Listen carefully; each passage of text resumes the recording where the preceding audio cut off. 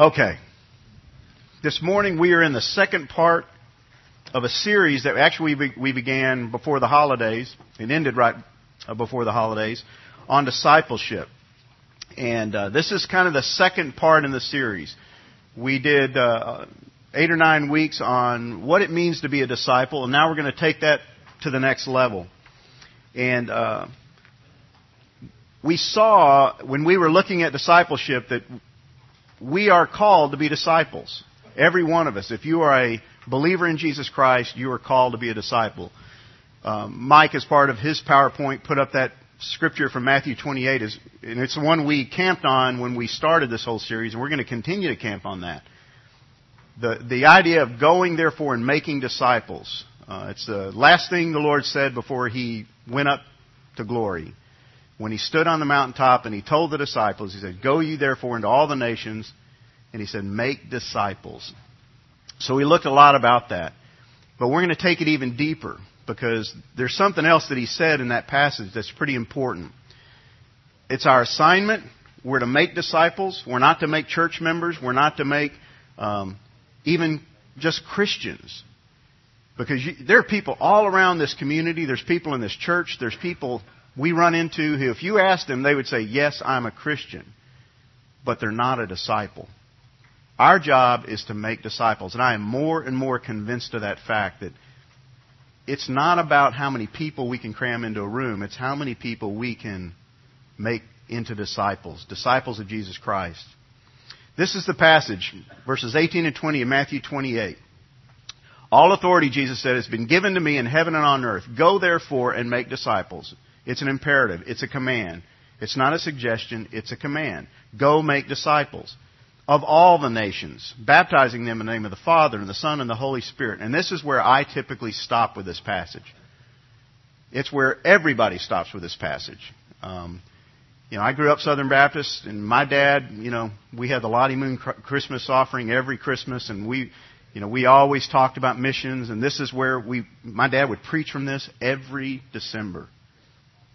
"Go ye therefore into all the nations," and we'd have missionaries come and share. But I don't ever remember my dad talking about this next part. "Teaching them to observe all that I commanded you. And lo, I am with you always, even to the end of the age." Teaching them to observe all that I commanded you. I don't know how many times I've read these verses, but that's really never resonated with me. I've definitely heard the command, "Go and make disciples," but I've never really camped on that second part. And that's really where we're going to camp for the next weeks, is just, that's what we're supposed to do. Go and make disciples. What are we to be making? Disciples. Okay? Bottom line. This is kind of review for some of you, but just to bring us all back onto the same page. Not Christians, as I said earlier, not converts, and we are not to make church members. Let's face it, the church today is great at all three of these things. We make a lot of Christians, people who claim to be followers of Christ. We make a lot of converts. We make a lot of church members. But do we really have a lot of disciples? Sold out followers of Jesus Christ. So how do we make them? How do you make a disciple? You can go to any Christian bookstore and you're going to find book after book on discipleship. Bill Egner and I have been looking at all kinds of curriculum on discipleship, and there is so much out there. There's so many studies, there's books, there's courses, there's all kinds of plans on making disciples, right? It's amazing what you can find. And they have similarities, they have differences, but they're all over the map in terms of how you pull this thing off. So how do you make disciples? Here's Jesus' plan. "Teach them to observe all that I commanded you." Isn't that kind of simple? Wouldn't it be just like Jesus to make it simple? You notice Jesus didn't write a book on discipleship. It would have been a bestseller, I'm sure, but He didn't write one. He just said, "Go make disciples, teaching them to observe all that I commanded you." That was His plan. That's how He said to make disciples. And as I've been looking at all this material, it's amazing how we've complicated that. We've made it a whole lot more complex than it probably needs to be. So what are we to be teaching them? Observe all that Jesus commanded, which begs the question, what did Jesus command?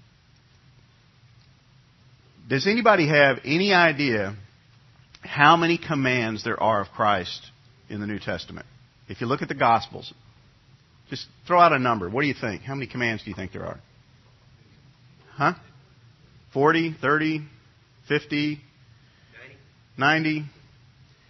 There are, at least from what I've discovered, reading back through the Gospels, there's at least 49 to 50. There may be more depending on what you qualify as a command. But if you just take the commands of Christ that are universal commands, in other words, there were commands He gave to certain individuals to go wash. He put the mud in the guy's eyes, now go wash. Well, that was a command, but it's not a universal command. It was for that guy at that time. But if you take the universal commands that apply to every single one of us, there's at least 49 to 50. And most of them, as I read them, I had no clue were even there. I'm sure I'd read them, but I just never saw them as a command. I just saw them as teachings of Christ, but they are a command. So there's at least 49 of them. And when He says to observe them, teaching them to observe all that I've commanded you, here's what it means in the original language. It means to watch over, guard, observe closely, to hold fast, put a grip on them. Not just look at them and go, well, I observe it, but I'm not going to keep it. Now, I see it, but that's not for me. That doesn't apply to me. Observe it, to guard it, hold it closely, put a major league grip on it. I see it, I understand it, and it's mine, and I'm going to own it. I'm going to obey it. I'm going to keep it. It's interesting. It's the same word in the story of the Philippian jailer. He was told to keep Paul and Silas from escaping. And the same word is used, to observe them. That means he, not only just to watch them, he wasn't to watch them as they walked out the door, right? He was to observe and make sure that they didn't go anywhere. It's the same idea. We are to observe these commands of Christ. Watch them closely. Make sure that we keep them. And it's not an option. Practical word studies in the New Testament, I love what they say. It means to obey, to keep in focus with the eyes, to observe, to give uncompromised attention to guard, to fulfill a responsibility, to pay attention to.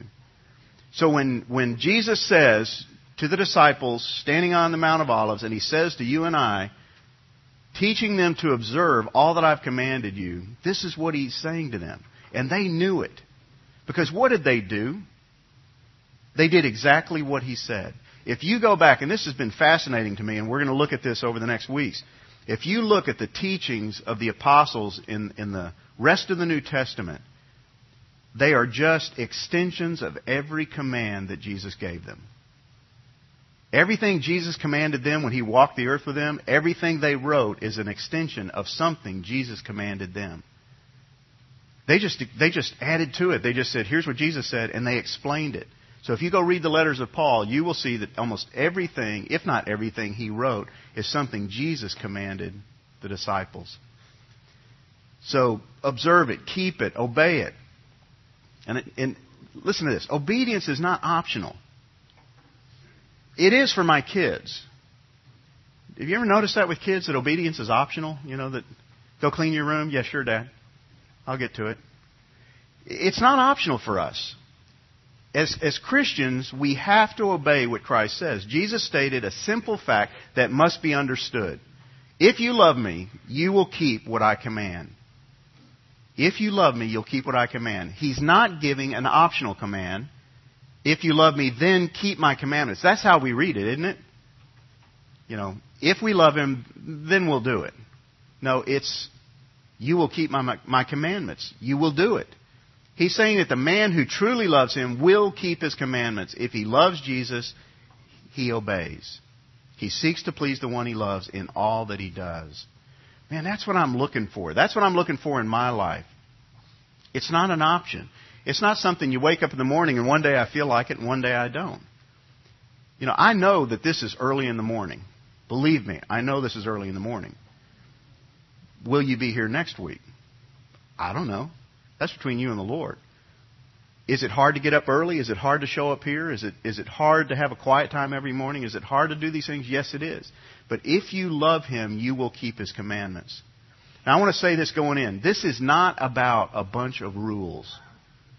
This is not about rules, guys. I'm not going to give you a list of things to do and keep, because that's not what this is about. This is about a relationship.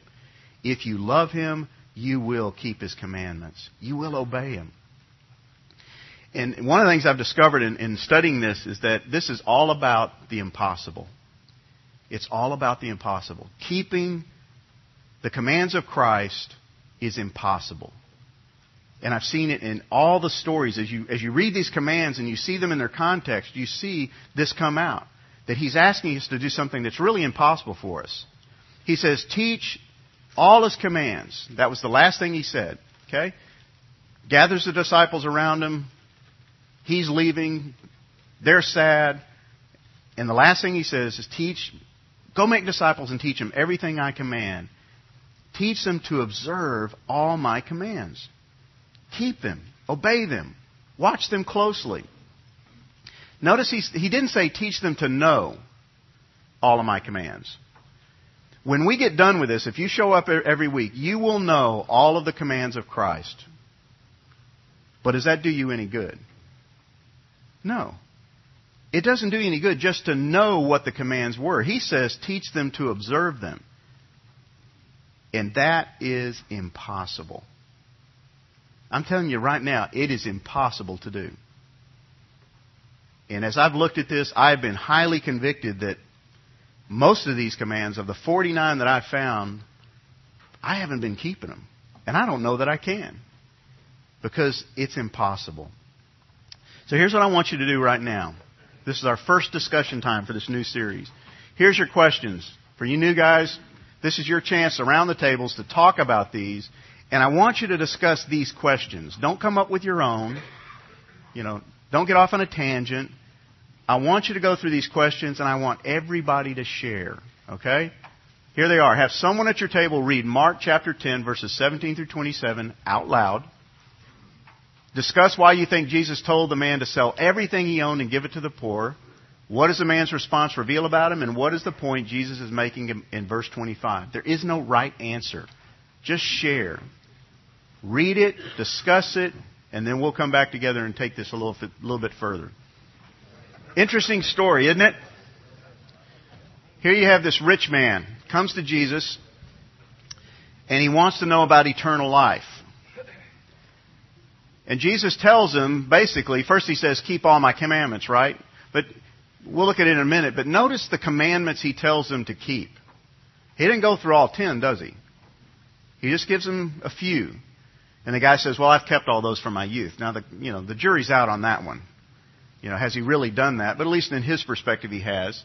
Then Jesus says, well, then do this. He says, sell all you possess and give it to the poor, and then follow me. What's the guy's response?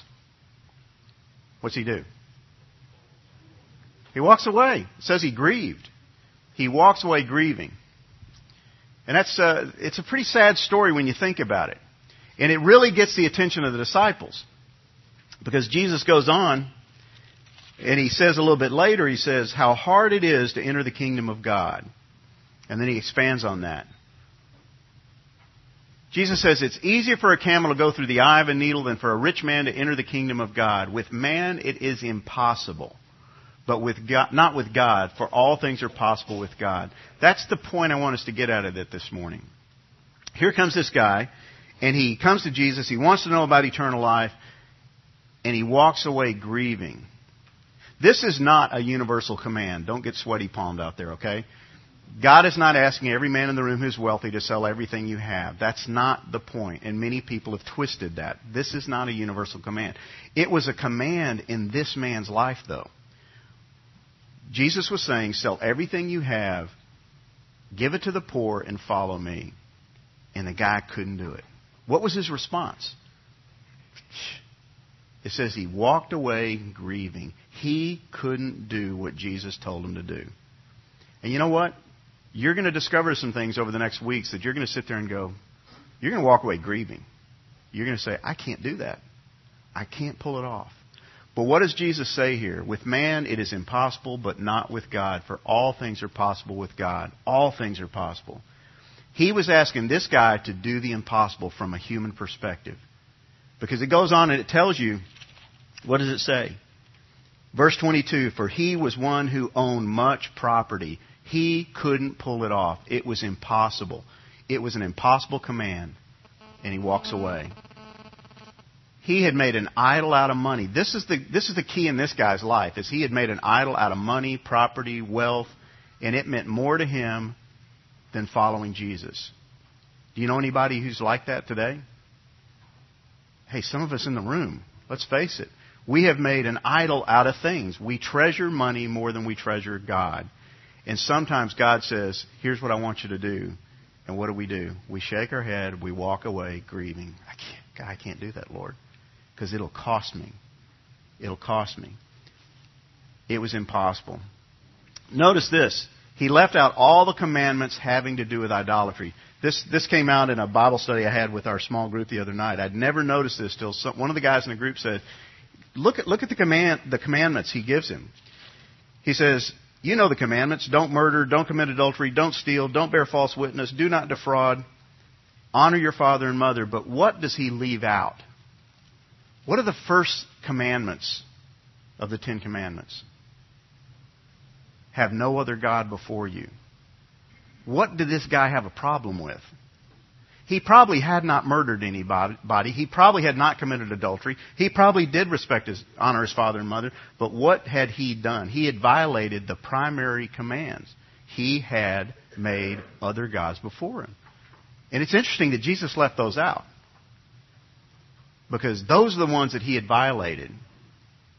You shall have no other gods before me. You shall not make for yourself any idol. You shall not worship them or serve them. These are the ones that he had violated. That was this man's problem. He had violated the commands of God. So to teach people to obey all the commands of Jesus is impossible. That's the main thing I want you to get. This is going to be impossible, but with God, all things are possible. Otherwise, he wouldn't have told us to do it. He wouldn't tell us to teach them to observe all this stuff if it's undoable. It's just undoable in the flesh. But in the spirit, it's possible. So this is all about our inability and God's glory. This is really important to me, and it's something that I feel like the Lord is hammering through my head. What's the ultimate goal of keeping His commands?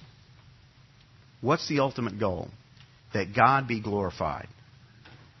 That's what it's all about. But you know what I want to keep doing? I want to put myself in that position, that I be glorified. Hey, look at me keep all the commands. Look at me be this godly man. Look at me.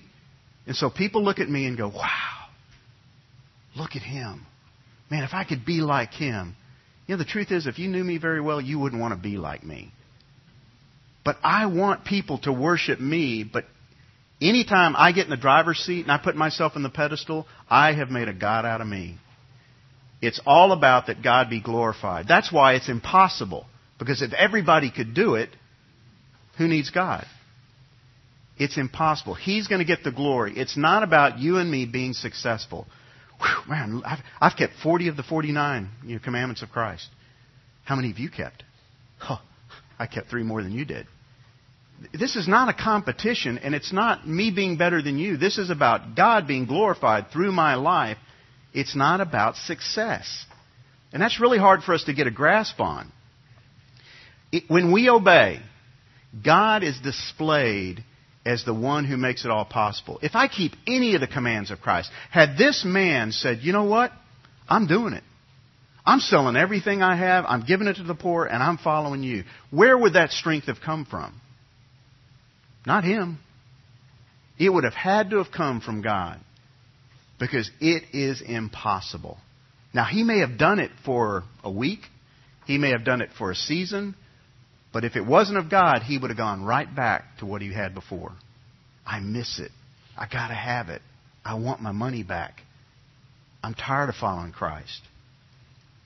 God's going to get the glory. It's His commands done in His power for His glory. And if you try to step into that role, if you say it's His commands done in His power but for my glory, you have got it wrong, and you will fail. And you will be miserable. It's all about God's glory. So who Jesus is and what He commands. This is a key point for us this morning. These two things are inseparable. Never separate who Jesus was and what He commanded. Don't take these as isolated little principles and leave out Jesus, because they came from the mouth of Jesus. His person is the manifestation of the glory of God. The very person of Jesus manifests who God is.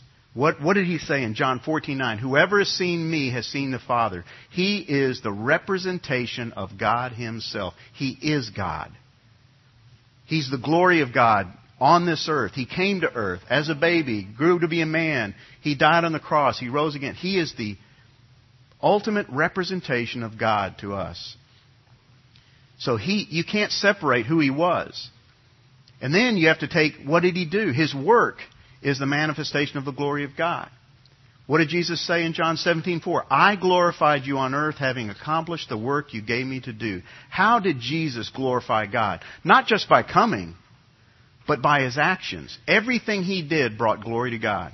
You ever think about that? Everything Jesus did, turning water into wine, healing a sick man, everything he did brought glory to God. That's his person, it's his very nature, and all of his works. So when we begin to see what he did and how he did it, we see the majesty and glory of God. Okay? That's why it's so important to look at Christ. And what he's commanding me and what he's commanding you is a life that displays the worth of his person and the effect of his work. Let me just explain that so I can understand it. Maybe it'll help you. Jesus Christ came to die on the cross, right? We all agree to that. Jesus Christ came to die on the cross in order that he might transform me from the kingdom of darkness into the kingdom of light, so that I might be a totally new creature. And so every time I live as a new creature, guess what it does? It displays the worth of his person and the effect of his work. Every time you and I do anything right, godly, guess who gets the glory? Jesus Christ and ultimately God the Father. Why? Because the only way it's possible is through him. So as we keep the commands of Christ, we're validating that Jesus' birth, his life, his death, and his resurrection have worth because it works. That's why we're here. Otherwise, he would have taken us. He left us here to display his glory. But what do? We spend 99.9% of our lives displaying our glory. Look at what I did. Look how great I am. Look how accomplished I am. And we rob God of glory when we do that. This is the reason he said, keep my commands. So it's about my transformed life transferring glory back to God. That's why he demands that we obey his commands. He doesn't suggest it. Hey guys, here's the thought. You might want to try some of these. They might make you happy. And this is not a form of legalism. Please be real careful with this. Is it a test of our faithfulness or spirituality? In other words, if I keep these more than you do, am I more spiritual than you are? No.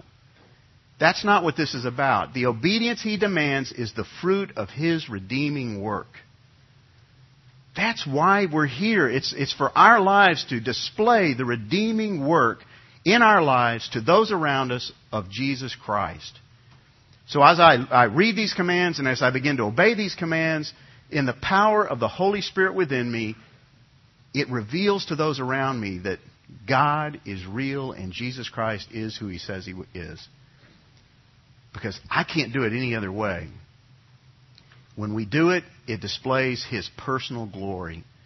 Man, think about that. You are a vehicle for displaying the glory of Jesus Christ and God the Father on this earth.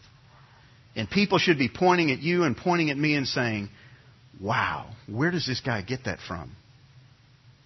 How does he get the ability to do the things that he does? I love what John Piper says. The Son of Man came to save people from their suicidal love affair with possessions and every other idol, and to lead them into a kind of impossible obedience that displays the infinite worth of Jesus. I just love the way he says it. The suicidal love affair with possessions. You ever thought about that? That you have a suicidal and I have a suicidal love affair with stuff? I mean, we'll kill ourselves to get stuff. To the point where we lose our joy and we lose our relationship with Jesus Christ. But no, it's about an impossible obedience that displays the infinite worth of Jesus. That's what it's all about. Jesus said this about Israel. Therefore I say to you, the kingdom of God will be taken away from you and given to a nation producing the fruit of it. What's he saying? He's telling Israel that I am going to create a people, us, who are going to glorify me, Jesus Christ, by bearing the fruit of his kingdom. That's what I'm going to do. Hey, Israel, I came to you. If you heard Ted's sermon on Sunday, what did he say? They muffed it. Now, they're going to get that mulligan, but right now they've muffed it. So I'm going to create a people who will glorify my work, my person, who I am, by bearing the fruit of his kingdom. That's what we're here to do. Bear the fruit of his kingdom. If you want to have some fun sometime this week, just take those two stories, get a notepad, and just do a comparison. It really is interesting because if you look at verse 1 or verse 2 of chapter 19 of Luke, it says, Zacchaeus comes to him and it says, he was rich. He was rich. Both stories qualify it that these guys were rich. Here's the key. Everything we're getting ready to do over the next weeks is not about you. It's not about me. It's about him. Now, I know you hate that because I hate it. I want to be the star of my story. The problem is when I'm the star of my story, I screw everything up. I'm not meant to be the star of my story. He is. And so it's not about you. It's not about me. It's about him. So as we go through this, keep that in mind. And if you look at this story of Zacchaeus, how could this guy give away half of what he owned? Look at verse 8. Lord, half of my possessions I will give to the poor, and if I have defrauded anyone of anything, I will give back 4 times as much. Had Jesus asked him to do this? No. He just offers it. Now, how did this guy get rich to begin with? Tax collector. He was a defrauder by trade. That's how he made his money. As a tax collector, he represented the Romans. The Romans said, go collect this tax from the Jewish people. He was a Jew. And he would go to the people, and here's how he made his money. He would just add on to what they owed, and he kept the difference. Whatever he collected above what Rome wanted went into his pocket. And he was what? Rich. He was good at this. He was also hated by everybody in his neighborhood. But how did he get the willpower, if you want to call it that, to do this? How could he give back 4 times of everything he defrauded? Can you imagine that? That's financial suicide. To give back 4 times what he had defrauded. Here's how. Because with God, all things are possible. With God, all things are possible. The first guy walked away grieving. This guy says, hey, Lord, here's what I'm going to do. I'm going to set things straight. And what does Jesus say of him? Today, salvation has come to this house because he too is a son of Abraham. Because he's a Jew? No, because he's in the kingdom. Because he has made the right choice, the right decision. His transformation was the result of Christ's redemption. Christ was going to die for him. He had not yet done it. But he was going to die on the cross for this man, just like he was for you and I. It's all about redemption. We are in the process of being redeemed. Now, guys, I'm going to close with this because if you're like me, and I know you are, what's in it for me? I just said it's all about him, but I still, there's got to be something in this for me. So what's in it for me? And I'm going to blow through these pretty quick. Our obedience brings glory to God. We've said that. But what do we get as a result? And God's gracious. God is kind enough to, hey, you give me the glory, I'll give you blessings. But we got to give him the glory. So what's in it for me? Number 1, the joy of showing our love for Christ.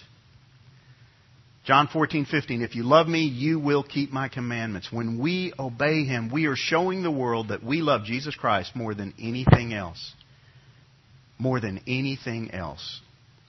More than money, more than possessions, more than our wife, more than our kids, more than our career, more than our car, more than our house, more than our reputation. We love him, and there's joy in doing that. You may not believe that, but it's biblical. Number 2, the assurance that we abide in Christ's love. John 15:10, if you keep my commandments, Jesus said, you will abide in my love, just as I have kept my Father's commandments and abide in His love. You are assured when you keep His commandments that you are in the loving arms of Jesus Christ and ultimately the Father. That's an assurance. No matter what you have to do, no matter what He may call you to do, when you do it, you're in His love. He loves you. That doesn't mean He stops loving you if you don't. But it means that He is pleased with you and the Father is pleased with you. And there is an assurance in that. Number 3, we're able to perfect Christ's love. Whoever keeps His word, in him the love of God has truly been perfected, lived out, manifested. We get to manifest the love of Christ here on earth to those around us. Jesus Christ is not here bodily anymore, right? We are.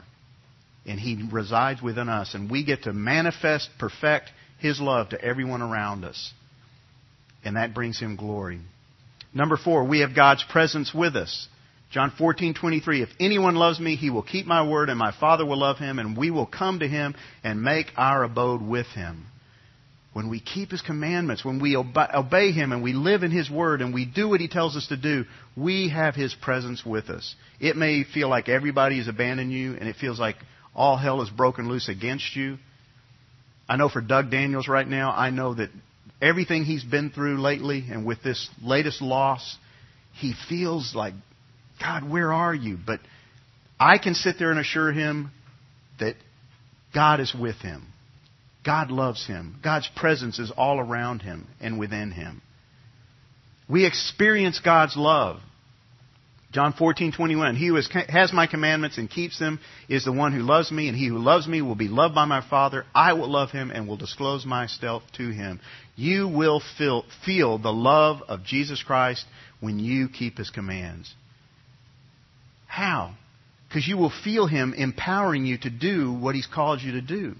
And that He loves you and that He is making this possible for you to do. I don't know about you, but I want to experience that love more and more in my life. Because that's what I'm created for.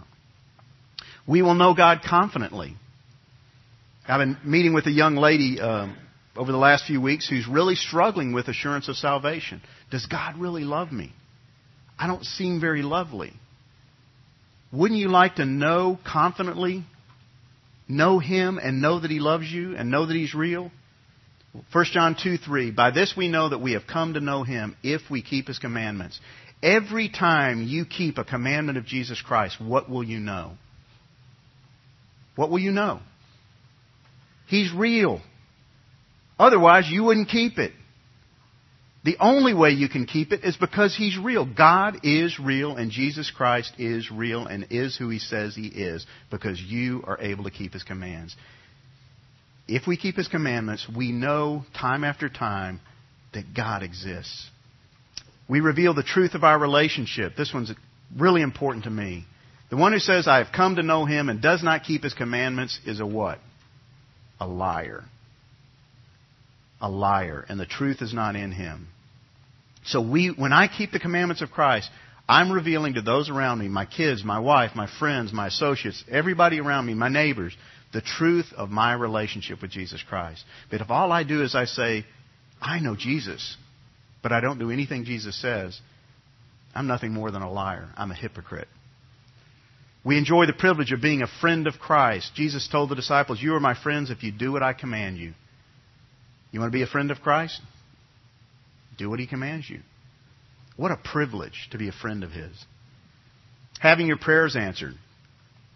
Whatever we ask, we receive from Him because we keep His commandments and do the things that are pleasing in His sight. Got any prayers that have gone unanswered for a long time? Maybe it's a case of you haven't been obeying Christ. You haven't been keeping His commands. This doesn't mean everything you pray for will get answered, right? I think we're all smart enough to know that. But as we come to know Him and we obey Him, guess what? Our prayers will change. You'll probably stop praying for the same things you used to pray for because you're becoming more like Him. How about we bear much fruit? If you abide in me and my words abide in you, ask whatever you wish and it will be done for you. By this my Father is glorified, that you bear much fruit and so prove to be my disciples.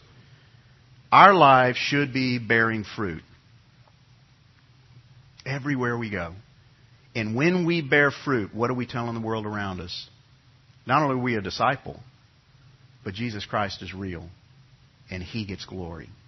Everything He claimed is true. How about the joy of loving one another? 1 John 5, 2 and 3. By this we know that we love the children of God, when we love God, observe all His commandments. For this is the love of God, guys, that we keep His commandments, and His commandments are not burdensome. This is how we know we love the children of God. You know, some of you guys are really hard to love. I hate to break the news to you. And I know some of you guys really don't love me. And I understand that. But you know what? It's not about me loving you. It's about me loving God first. And then I'll be able to love you more. Every struggling marriage that I can think of, that I'm aware of right now, every struggling marriage, I really think the key is if those two individuals could fall in love with God, they would fall more in love with one another. But you know what the problem is? They're so in love with themselves, they can't love God or their spouse. And I look at them, they sit in my office and I think, neither one of you are lovely. I couldn't love either one of you. I can't understand why God loves you. Quit trying. Hey, I'm sorry, guys, but wake up and smell the coffee. They're not going to heal their marriage by trying to fall back in love with each other because they're not lovable. Fall in love with God and you'll learn that, man, if He can love me, I can love her. Because I'm a whole lot more screwed up than she is. It's about falling in love with God. The joy of loving one another. Man, I long to see more love in our marriages, but I long to see more love for God in our homes, in our lives. That's what's going to change marriages. That's what's going to change relationships with your kids. Is go fall in love with God. That'll give you the capacity you need to love one another. Keep His commandments. Number 12, knowing you're a true disciple. A new commandment I give to you, that you love one another, even as I have loved you, that you also love one another. By this, all men will know that you are my disciples, if you have love for one another. You want to be a true disciple, not a fake one? There it is, guys. Keep His commands. Keep His commands. And finally, we demonstrate ultimate love. This is my commandment, that you love one another just as I have loved you. Greater love has no man than this, that one lay down his life for his friends. The ultimate sacrifice of love. What Jesus Christ did for you and I. Well, the commands of Christ. We're going to look at one next week. You should have homework. It's repent. It's the very first one Jesus Christ came and said, repent. Now you're going to sit there and say, well, I've already done that. Sorry. You're never done doing that. So we're going to look at repent. And I really encourage you guys, I know you're busy. I know you've got lots of things to do. I know there's, Mavericks games and there's all kinds of stuff going on. Do your study. Not for me. I don't really give a rip.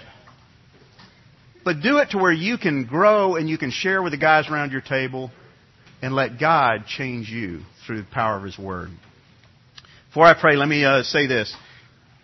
Barry Richard, who cooks our breakfast for us, if you want to encourage him, he does it for free. He just comes up here at 4 o'clock in the morning. If you want to put some money in his tip jar, it will help him tremendously. It's on the table as you walk out. That would minister to him. Secondly, if you're sitting at a table and there's a roster there and your name's not on that roster, just write your name in so that we have record of that. That will help us tremendously. Let me close this in prayer. Father, we come to you this morning. We thank you that you sent your Son, Jesus Christ, to die on a cross in my place and in the place of every single guy sitting in this room. Not just to get us to heaven, but to transform us here on this earth. May we truly be men who are being transformed in the likeness of Jesus Christ. And may we understand and learn what those commands of Christ are and begin to keep them in the power of the Holy Spirit. Not so that we can brag and look good to one another, but so that our lives may bring glory to God because it proves the reality of the redemptive work of Jesus Christ. Because the only way we can do it, Father, is because Jesus Christ is who He says He was. He did die on the cross. He did rise again. He is the Redeemer of mankind. And He resides in me. May my life and the life of every man in this room reflect the reality that we are followers of Jesus Christ and we are being transformed daily into His likeness. Father, help us fall in love with You so that we can fall in love with one another, fall in love with our wives, fall in love with our kids, fall in love with a world that is going to hell in a handbasket. Lord, we've got to fall in love with You, and we've got to learn to obey what You've commanded us to do. And we pray this in the name of Jesus Christ, Your Son, our Savior, and our soon and coming King. Amen.